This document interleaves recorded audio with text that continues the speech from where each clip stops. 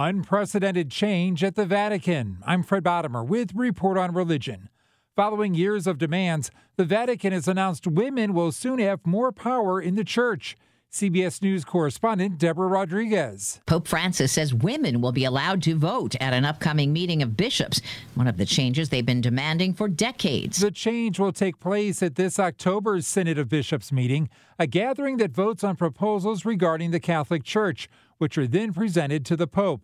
While Pope Francis has done more than his predecessors to expand the decision-making power of women, he has upheld its ban on ordaining women as priests and has not appointed any women to lead any major Vatican offices or departments. On the one hand, it is very positive, and we want to applaud all of the steps that Pope Francis has been taking to expand the representation and inclusion of women in the leadership of the Catholic Church.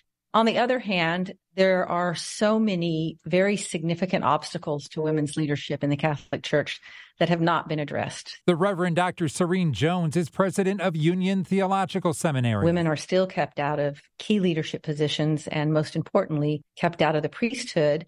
And the theology undergirding that exclusion still remains in the Catholic Church. Views of women as subservient to men, as different from men in terms of the gifts they bring, and very traditional understandings of family and women's role in the church. Under the new changes, 5 religious sisters will join 5 priests as voting representatives for religious orders. In addition, half of the 70 non-bishop members at the Synod will likely be women who will also have a vote. With Report on Religion, Fred Bodimer, CBS News. Hey, Rob Bradford here. I have set out on a mission with my good friends at FanDuel to prove what I have known for some time. Baseball isn't boring.